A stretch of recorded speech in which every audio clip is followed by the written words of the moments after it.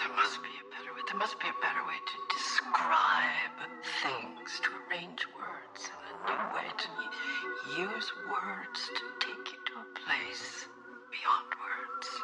There must be.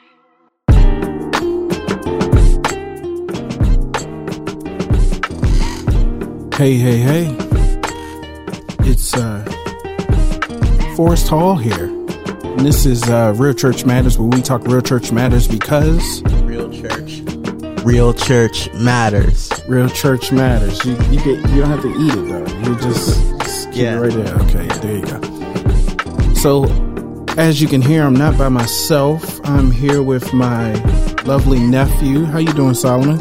I'm doing pretty good. Today's been a perfect day. Cannot complain. It's A-okay. Okay. Let me get to the housekeeping before you go too weird on me. So, as always, it's realchurchmatters.com. Real Church Matters, the website where we talk. We have the podcast there. You can listen to it on Spotify. You can listen to it on iHeartMedia. You can listen to it on Apple Podcasts. Anywhere you listen to your podcast, where you get your podcast fix from. Appreciate everybody that's consistently listening. The people who are day ones, the people who are day 3072, the people who listen to every episode, the people who listen to even the ones where I'm talking about myself, the people who just listen to the ones that are with a person that they enjoy listening to. And those who absolutely have no clue who I am or what I'm talking about half the time because it's a little too inside baseball, but you still listen because you appreciate the overall message and the inspiration behind it. That's what's up. Shout out to all of those areas, those people who listen from around the world. Sounds crazy to say around the world, but shout out to all of you. What else? Is there anything else? Anything you'd like to say on the housekeeping portion? No? Nah. Shout out to, okay, here we go. Shout out to United States, Ireland, Russia, United Kingdom, Canada, Germany, South Africa, Belgium, Ghana. Appreciate y'all listening. And had to go hurry up and pull them up. But that's it. Real Church Matters, man. And the obedience over what, Solomon? Audience. Obedience over audience. Absolutely. So, glad to have you here, Solomon. Glad to be here. All right. It's been a minute. Yeah, it has. When the last time we did a podcast? I'd say it was a few months ago. It's maybe even longer. Really? Yeah. No, yeah. I think we did do one like this year. It seems like forever ago because of the whole COVID thing and all of that stuff. It's crazy. I don't even remember what we talked about. Hopefully it was good. But I wanted to have you on here and just talk to you a little bit about, I think this would be, once again, another beneficial one for young people your age. And I always want to document these progressions because it's important that other people have these conversations. I don't know if they're having these conversations with young people in their life. So sometimes I just want to document it so that you can always go back and listen. And then other people who need to have these conversations can at least listen to one and still suss some of the most important or nutritious things from it. And one of the overarching themes in our conversations lately has been about the future. Yes. And kind of tell me what have we been talking about as it relates to the future, bro? Those years of being a child and having carefree, it's going away. And there's going to be more responsibilities for me. I'm going to have things that I got to focus on, take care of. Got to learn how to manage my time. Because sooner or later, I'm going to have to be ready for life. And just got to prepare myself. Now, one of the things in those conversations, because you said it very matter-of-factly, and I appreciate that you also pulled a lot of the words that I actually said to you. So that's what's up. But tell me why, when we have those conversations, are they perplexing for you? It's because and they are, right? Yeah. And I guess I think I want you to know that, number one, before you go into it, number one, I'm not picking on you when I'm asking you that, because those questions were perplexing to me at your age as well. And my response was the same as yours. So that, you know what that tells me? That me and you are not the anomaly. That tells me is that there's a whole lot of other kids who are still trying to figure it out and are overwhelmed at the idea of trying to figure it out. Yeah. You know what I mean? Mm-hmm. So for me, it's like, let's take a second and just think about, why do you feel you've had those responses emotionally to these conversations? I think it's because deep down I wanna do right in terms of my future. I want to take the right steps, and normally, I'm gonna be honest with myself, I'm the type of person that doesn't put my 100 into things. But deep down, I want to be able to take those steps confidently. And when I find myself at a stump, when I find myself at a failure, around failure, it gets anxious, because all these talks that you've been giving me, it gives me one theme, is that time is ticking. The clock. Yeah, and so that time of, whenever I'm talking to you about urgency and time, you know, the tears start to well up. You get overwhelmed. So that's what I'm kind of talking about. Like, why is it that that's your response to that? What's going through your head at that moment? That I'm failing. I'm failing myself. That I'm holding myself back when the world is still going. The world isn't going to stop for me to let my tears flow and get me back in the swing of things. And it gets overwhelming because I know for a fact that why is it overwhelming? Yeah, it's overwhelming because with the way I look at it, it's just all the things like the future and what you guys been warning me about the world and what life's gonna bring on me. It's that I feel like if I don't get things right, I'm gonna fall into the same cycle. That I'm gonna fall because you don't want me to do the same things that you did, and you see yourself in me. Yeah. So I've got that perspective in a way that I can't. But you could easily hear that and be like, "Aye, Captain," and be ready to go. But your response is fearful. And let me share with you, because I don't want you to feel like I'm trying to get you to say something, but I also feel like you're trying to give me what I'm asking. Like you're trying to guess as opposed to just sharing how you feel. So let me share with you how I felt. I never spent time thinking about my future. So whenever we're not familiar with something, we react to it negatively. So you think of white people, right? you see them being racist, and then you hear about like Asians and how people are being kind of prejudiced and racist towards them. And there's a long history of that too. But there's always going to be this interaction, this initial interaction with things we don't understand. We never embrace the unknown. Do you know what I mean? It's like we never welcome it with open arms. Like, hello, future. You know what I'm saying? Because it's unknown. And even though nobody's familiar with the unknown, it tends to be that we are in positions where, because we're unfamiliar with it, we have a negative response. And so whenever I had to think about my future, I put it off. It's like I just can't think about it. I just don't want to. Like I think about, and it gets to the point, I'm not even talking about the future as in like 5 years from now. I don't even talk about the future as in 10 years from now. I'm talking about, it got to the point where it's like 2 days from now. Do you get what I'm saying? Like, just think about what I have to do 2 days from now elicits so much fear, so much anxiety, so much unneeded negative response because I didn't know how to process what was coming in relation to some other things that we'll get into later. But just with that, does that sound familiar to you? Yes, it definitely does. And that's pretty much what I wanted to get your opinion on is tell me why you feel you have that same relationship with the future. I think it's because the future is kind of unknown, and when we really think about it, we don't really look at the positives a lot.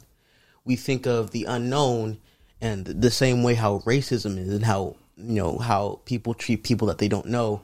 We think about the potential, the negatives, the cons. We think about all of that stuff instead of thinking about the positives. And it's more or less sometimes... Is potential a positive thing? Or is potential like just it has no inherent specific thing of being good or evil? The potential of something is literally its possibilities. Yeah, I think it doesn't really go towards good or bad. It's neutral. But when we usually say potential, we usually either say it like you In have a good potential, way. or when we do it negative, like has a potential of happening. So yeah, but and I like the way you said that. Like we typically lean towards something being the potential of it being good until our relationship with the future, and then we only see it as its potential to go bad. Why do you think that is? It could be like natural human nature, because I think it could be something like how way back then when we have to worry about predators and stuff like that. We have to worry about our families in a more prehistoric world. And, and especially when we're also kind of hunted by other humans, and we could think about what could this day bring if just something just happened to my family. Yeah. Or like in prehistoric times, what if some saber-toothed tiger just came in? We always think about that stuff and try to prepare for it. Yeah. But we don't really think about the good things a lot until it's like one of our main focuses. Or it's so like in front of us, dude. That's the only way we can see the good is if it's like right in our face. Yeah, right in front of our eyes. I love that you said that because I think it is nature more than it is nurture. I think it's inherently in us to have this kind of intuitiveness towards danger and to be cautious in that way. And I know some people may say like, well, yeah, but people, they do all types of stupid stuff. Don't they sense that it's wrong or that there's danger involved with it? It's like, yeah, but the only thing I think that primally overrides fear is desire. Yeah, that's true. It's really true. Yeah, but both of them are primal kind of functions of humanity. Yeah. But I think desire always rules over fear. And so even and interestingly with that, it's like the only time that I'm fearful of my future is when it is connected to something I don't desire. And so I realized just from me breaking down my life is that I don't desire work. I don't know if anybody does per se, but there are people who have a healthier relationship with work than other people. And I think that part of what we can help people with and help ourselves with in this conversation is we need to understand that our relationship with the future can be helped when we have a better relationship with work, because that's what we're dreading. Yeah. And we're dreading the potential nature of that work. You know what I'm saying? So it's not so much, I think we limit ourselves or we dilute what we're going through when we say, well, I'm fearful of the future because I'm afraid of failure. No, what is happening is that it's not so much a fear of failure. That's the logical progression of the thoughts that are already apprehensive about the work. You know what I mean? It's like, you're going to think about all the possibilities and be like, let's say something as simple as starting a business, right? Yeah, I could start a business. Can you see yourself doing it? No, I can't see myself doing it, but that sounds fun. You know what I'm saying? If that's a person's response, is they see some type of interest in it, some type of desire in it, then they'll start to reason how they can see themselves in it before they can see themselves in it. But when you are immediately met with the response of, that sounds like a lot of work, then the person's mind is going to always be working towards how they cannot see themselves doing it and all the things that can go wrong in doing it. Yeah. Because there's already this latent foundation of what? Work. In our relationship with it. And so there's two scriptures that stood out to me about this, because we are on a Christian podcast, and so we need to always stand on the principles of Christ in navigating any of these things, including this particular subject. Yeah. So the first scripture is the Bible. Jesus tells them to be anxious for nothing. And I love that scripture because it lets me know a few things. Number one, anxiety is not exclusive to force. And so I want you to know, anxiety is not exclusive to Solomon. And those that are listening, anxiety is not exclusive to you. It is something that is a shared human experience. SHE. And I always am mindful of all the she's in my life. Shared human experiences. We have to understand that there's a process of, there are things that you're going through that seems very individualistic to you. You know what I'm saying? But they aren't. They really are shared human experiences. And if we talked about them more, we would feel comfortable in understanding that I'm not the only one going through this. And so Jesus telling them guys, don't be anxious for anything, is really where we should start this conversation, bro. Because as a young man, you are going to feel anxiety. Anxiety isn't going away. It's a shared human experience. One of the things that we have to understand with shared human experiences, number one, is that everyone shares them. But number two, they are biological. Yeah. You know what I mean? Does that make sense to you? Yeah, it's something that's kind of like ingrained in us. It's ingrained in us. It's in our DNA. Anybody who says they don't feel anxiety in some degree. Now, the measure or degree of anxiety is different in people. What causes anxiety is different for everybody. Some people will be anxious around dogs. Some people not. Some people anxious about work. Some people not. But more often than not, we come across a lot of young people, at least I have, that are anxious about their future. Not as it relates to things that they enjoy, but as it relates to things that will command something from them. Do you know what I'm saying? Will command effort, will command commitment, will command work, will command Effort. Did I say effort already? I don't think you said effort. That will command all of those things. You know what I'm saying? When it calls for us to be something that we are not, either at a great degree or not at all at this present moment. Do you know what I'm saying? I need to be better than I am. And when you tell me about a future that demands that I'm better than I am, then I'm like, how will I ever be better than I am? Because right now I am. And this is the other killer too, bro. I am who I am, and I'm quite okay with it. Do you get what I'm saying? Because that's the thing. Even as a 15-year-old, you like, Uncle Forrest is telling you all the things that are wrong with you. Part of the reason why it's so disheartening is because you don't see those things as wrong.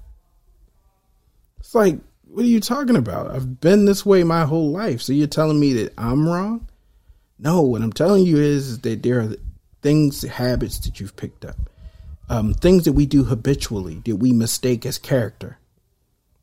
I don't like when people put those things on us like character. I don't like when people say, Forrest, he's lazy. It's something that we pick up. Yeah, it's not my character. It's not nature, it's nurture. You get what I'm saying? It's how I've gone about things. What is nature is things like anxiety, how I respond to things in an emotional way. But my actions can be changed at any moment. You know what I'm saying? That's not who I am. And if it is who I am, it's something that I can change. You know what I'm saying? Mm-hmm. What did it say? Bad company corrupts good character. So there's certain character issues that we have that can be attributed to our environment. Right? Right. That's why I try to spend as much time with you and my nieces and nephews, because I'm trying to create an environment in which you challenge yourself in your character. Because if you're just around people who never challenge your character, you stay the same. That's bad company. Yeah. And bad company isn't just the kids who cuss, do the latest dances, all of that stuff. Yeah. Bad company is anybody who isn't challenging us to move forward to perfection. Like Paul said, he said, "Come, let us move towards what? Perfection. Perfection." The impetus is on moving in the direction of perfection, not being perfect. You know what I'm saying? Just because Steph Curry can shoot from anywhere on the field doesn't mean he's never going to miss. Right? Right. He just put himself in a position where if I had to choose who's going to take that shot, I'd rather be him. Why? Because he's good at it. Because he's good. That means he's going to make more than he what? Misses. Yeah. And even if he have a night where all he do is miss, I'm still going to give it to him the next night. Why? Because he makes it a lot. He makes it a lot. Even in those times where like he misses it a lot, he misses it in those games. That's not every game though. It's not every game. There's 82 games in an NBA season. 82 games in the NBA season, 62 this year, but 82 in a typical season, right? So it puts us in a position where why don't we move like that? Why is it that after I miss once, I'm like, I suck? Why is it that just because there's imperfections in my character today that I feel like this is the concrete is dried and this is who I am? You know? It's because we don't look to move forward. We don't look to move forward. Why? Because forward is scary. You know, there's a saying. I don't know if you ever heard this saying, but it says the devil you know is better than the devil you don't. You ever heard that before? Oh, no, I have not. I have not heard that one before. It's a saying. Does it make sense to you? Yes, it does. What do you feel like it means to you? It's better to have an evil, a negative that you already know completely of than the negative that you don't know anything about. Right, because even the consequences to the negative that you know seem like is better than the consequences that you don't know. You know what I mean? Like, I know the worst that can happen to me with this is this, and this, but that I'm not going to do it because I don't know exactly what comes with that. Do you know what I'm saying? Yeah. And so there's a reality that just because it's familiar to us, we will lean more towards it. Do you know what I'm saying? But I don't even like when people do that to me. I don't like when they're familiar with me being a certain way, so they lock me into it. That sucks. Yeah. Don't lock me into that. No, yeah, I am a procrastinator. Even at 40 years old, bro. Like, I struggle with procrastination. I wait till the last minute on a lot of stuff. I'm trying to get better about it. Why? Because better is good. And better is a part of our life. And we should always be striving towards what? Perfection. Perfection, better. I'm not going to settle in that, so I don't want nobody else to settle in it. I don't care if you saw me do something every single day for 40 years. You should be challenging me that that's not just who Forrest is. And I may have seen you do things for whole 15 whole years, bro, as you move into 16, right? In a few months, right? Yeah, 3 months, 16 years old. Yeah. As we move into 16 years, there may be things that I've seen, habits that you've built. I'm not going to let you settle in them and say that's just who Solomon is. Because that Solomon will not prepare him for the Solomon he needs to be. And life is a gradient. You know what that means? Gradient. I mostly associate gradient with like color. Exactly. Gradient is the natural or the smooth progression from one color to the what? The next. The next. Life is a gradient. We don't turn good. We become good. You know what I'm saying? It's not a sharp transition. You don't go from white to black. You don't. I don't care what people are going through, bro. They don't turn from white to black. There's no transformation in that way. We don't transform in that way. We metamorphosize. I know that sounds like Mighty Morphin Power Rangers, but no, I know what metamorphosize means. We literally, there's a progression, a mode of transformation. We don't just immediately become something. It takes time to become it. You know what I'm saying? Like, yeah. It takes time for the caterpillar to sit in a cocoon to become the butterfly.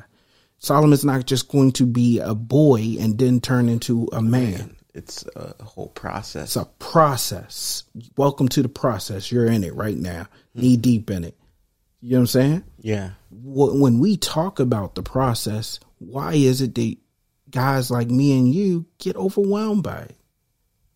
It's because in those times of like metamorphosis, there are things that we just don't know. A caterpillar doesn't know what it's going to be like being stuck in a cocoon, having to go into a comatose state, and then having to come out a completely different being. Talk about it, yeah. It doesn't know that. It doesn't know it. It goes on because it's built genetically to do that. It's built to do that. But humans, we aren't like that. We're built to obviously progress, but we can't control. We can control that. We can become stagnant if we want. Yes. We literally are prisoners of our purpose. We are prisoners of our free will. Literally, the fact that we have free will at many times in our lives hampers our growth. Yeah. So literally, not every caterpillar wants to get in the cocoon, but he doesn't have a will. Do you get what I'm saying? He doesn't have a will. The only thing that's there is survival. Only thing that's there is survival, and it's ingrained in them because that's the way animals were created. It's ingrained in them. You know what I mean? Like, right. For us, we have this gift and this curse. We have decisions. We have a free will, man. Decisions. It sucks because at any point in the process, we can cut ourselves out the cocoon. Yeah. That sucks, man. You want to know why it sucks? Because literally, this is the crazy part. You said that like the caterpillar being in a comatose state, but it goes a little deeper than that. Like they literally turn into goo. Like they're in that cocoon. They literally break down before they build up. So like if you open up the cocoon before time, it's goo. So like there's this regression before there's this progression. Yeah. Oh my gosh. And literally there's this tear down before there's this build up. Okay, and one weird thing. No, go ahead. I like anime. I'm a Dragon Ball fan. And one thing, Saiyans, right? Their whole thing is that every time they get near death, when they come back, they get much stronger. It's like a multiplier. And it's weird. It's so weird because that's what allows Goku to be like so strong. Because all of his life, he's getting hurt and coming back up again. It's that breaking down before your body comes back up and ascends that. And it works in like many ways that it could be possible for us humans. It's kind of like caterpillars. They have to break themselves down before having to build themselves up and becoming something even better. Yeah, and they never have to know why. You know what I'm saying? The caterpillar doesn't stop and say, why do I need to be better? I feel like I'm cool as a caterpillar. You know what I'm saying? Like caterpillar positivity. Like I'm totally with it. Like I like who I am. That's the problem with liking who you are. That's the problem with the emphasis and the focus on self-esteem in that way. Like to esteem yourself higher than the process is sick. Yeah. Because you should esteem the process higher than you. Especially when it's effective. Because it's effective. Now, the thing is we don't always see its effectiveness because what we're trying to affect is different than what change affects. Yeah. Do you know what I'm saying? Like, literally, me telling you that you need to study more, or you need to build a craft and skill in those ways. It is effectual to the future more than it is to the present. Right. It is reductive to the present. Why? Because the modus operandi for most humans, I shouldn't generalize or in that way. I shouldn't limit my generalization. I should be more general. The modus operandi for humanity is self-preservation and stimulant. Not only do I want to stay alive, I want to feel alive. You know what I'm saying? Yeah. Like, nobody wants to stay alive to just endure work, pain. We want to feel pleasure. We want to feel happy. We want to be stimulated in a positive way. No one wants to, the minute you see somebody sad, it's because they're not being stimulated in a positive way. So when you talk to somebody and say, "How was your day?" You know, even when I just asked you, what did you say? I said, I can't complain. You said complain, and you remarked about what? The day being perfect. The day being perfect. Why? Because as we're sitting here, there's a sun beaming through the window. The temperature is a very mild 77 degrees. It is the perfect day, not just for sitting around and taking it all in. It's the perfect day to get in your car, drop the top, go drive. It's a perfect day for a nice ice cold sweet tea on a porch. It's a perfect day to go shoot some basketball. It's the perfect day for a lot of stuff. Yeah. The people are out and about. People getting their vaccinations. They getting big vax out here. People are really enjoying themselves. And literally, we're getting to a point where that's what we live for. When people even say, bro, like, I can't wait to get back to normalcy. You think they talking about going to work? Oh, I'm talking about You're talking about getting back to doing the thing they enjoy. When people talk about normalcy, you think they talk about going back to church? No. I'm going to tell you something. You're going to see an influx of people in the restaurants before you see an influx of people in the churches. Why? Because going to church, especially when it means being a Christian, it involves work. Yes. And if you see people that enjoy going to church, it's only because that church stimulates them in a very human, fleshly way. Why? Because outside of that, what's the purpose of church? Do you know what I'm saying? Like, as a 15-year-old, do you want to go to church? I'm going to be honest, no. I always want you to be honest, sir. That's why I asked you. And I already knew the answer because I was 15 before, and we have shared human experiences. No, we do not see the purpose of church. We do not see the enjoyment of it. As an adult, as a 40-year-old minister, I'm not going to listen to you. Even if you said, I enjoy going to church, I'm going to say, stop it. I'm going to say, stop that. You're lying. You want to know why? Because you're not going to enjoy it. And if you do, it's only because there's something aspect of church that stimulates you. So when I ran the youth ministry, we had stuff for the kids to do. They enjoyed church. They didn't enjoy church though. They enjoyed activities at church. Right. You know what I'm saying? There's a difference. What church is supposed to be is a body of believers that are constantly edifying one another towards the work and the ministry and the understanding of who God is, and that we emulate him from the root of his beginnings to his death on the cross and his resurrection. We're supposed to emulate every part of his life. That involves what, sir? Work. And work is not stimulating. No. Even when they tell you, if you do what you love, you'll never work a day in your life. Lies. Work is always work. Now, if you love what you do, that's fine, but you'll never love the work. No. You know what I've realized? I love it so much, I don't mind the work. Never love the work, though. There's certain aspects of making music that's work to people. It's not work to me. I love the process. Yeah, You know what I'm saying? Yeah. You know, we just talked about that. I think you're an excellent writer.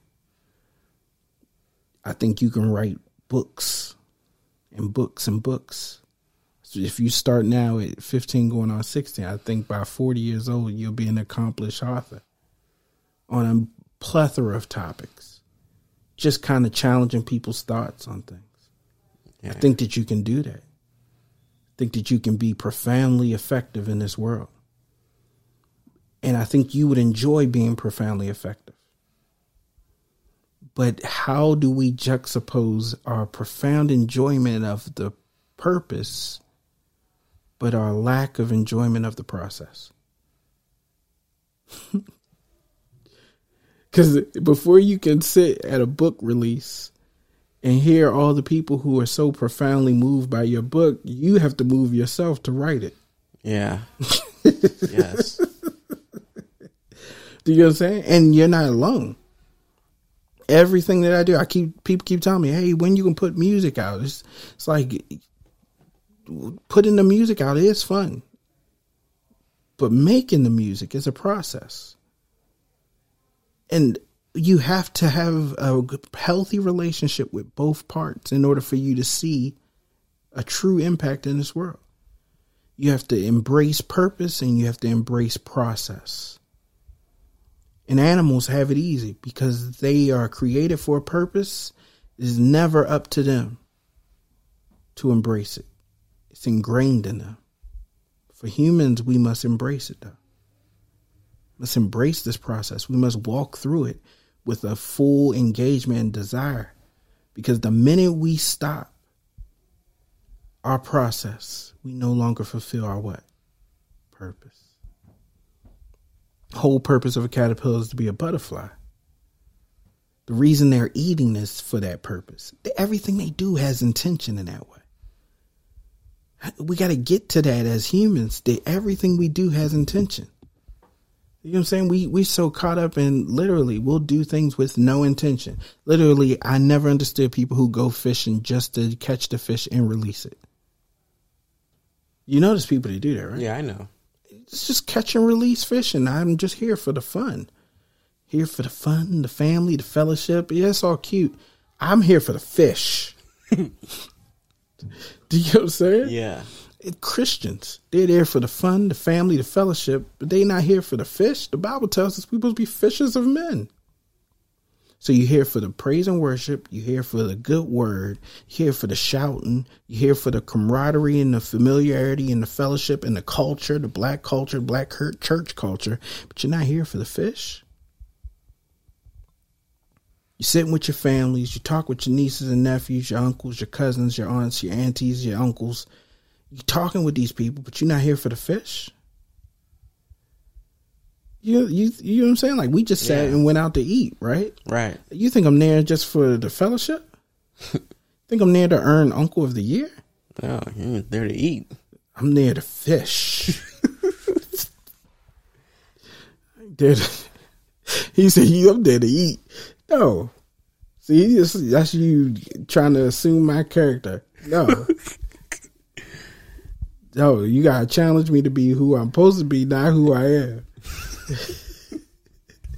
I'm not there to eat. I'm there to fish. The time I spend with you, I'm fishing. What am I fishing for, Solomon? Fishing for progress. Absolutely. I was hoping you would say that. I was hoping you wouldn't minimize it to, you're fishing for souls, Uncle. No, we're not fishing for souls. We're fishing for growth. We're trying to turn men into men of God. Trying to turn boys into men of God. Right?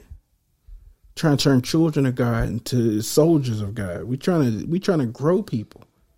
We're not trying to play church here. We're trying to build people. If we're not building you, what we doing? Just leaving me stagnant. Because the only thing that, if we literally say in the process of growth for humans, the only enemy really is will. See, the process of growth for animals, the enemy is a lot of things. Predators, right? Right. Diseases, environment. Famine. All of these things influence negatively. influence progress. The only thing they can do is survive. It's the only thing that's ever on their mind. Their hope for survival is just to give themselves time to what? Progress. That's not humans. Humans don't want to survive to progress. They want to survive to enjoy, for pleasure. Do you get what I'm saying? Right. And this is just challenging you. And I think that one day when I'm dead and gone and you're in a flying car and your cybernetic child is sitting beside you, you can play this for them. You know what I'm saying? And tell them it's like everything you feeling about the future is a shared human experience. And you can feel comfort in knowing as anxious as you are of the future, your uncle was 50 times over. Why? Because I didn't even know half the things you know.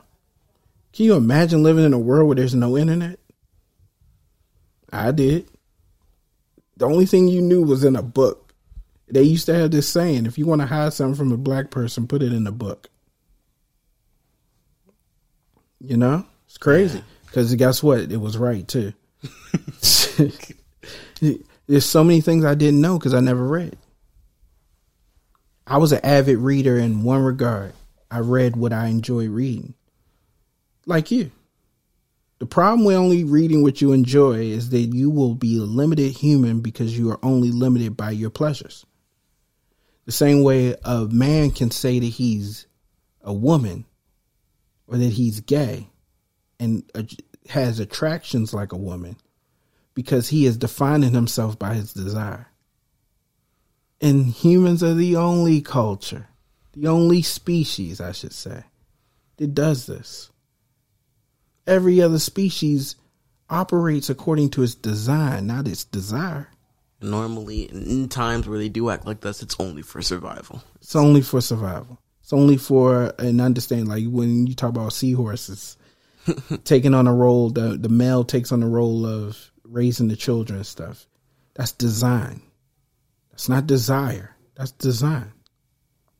Anything you see in nature that happens, it's design. One thing you don't see in nature is any type of animals that is having sex with males. If you do, it be not. That's not design. It's another thing that's wrong with them. Like the dogs, you see a male dog hump another male dog. It's like, but his intention isn't I like male dogs. He just ain't take the time to figure out what's going on. He just it's like when they hump your leg. This isn't a female. What? Yeah, I know, right? Oh, we gotta do this. Wait a minute, let's make sure. Jesus After Dark.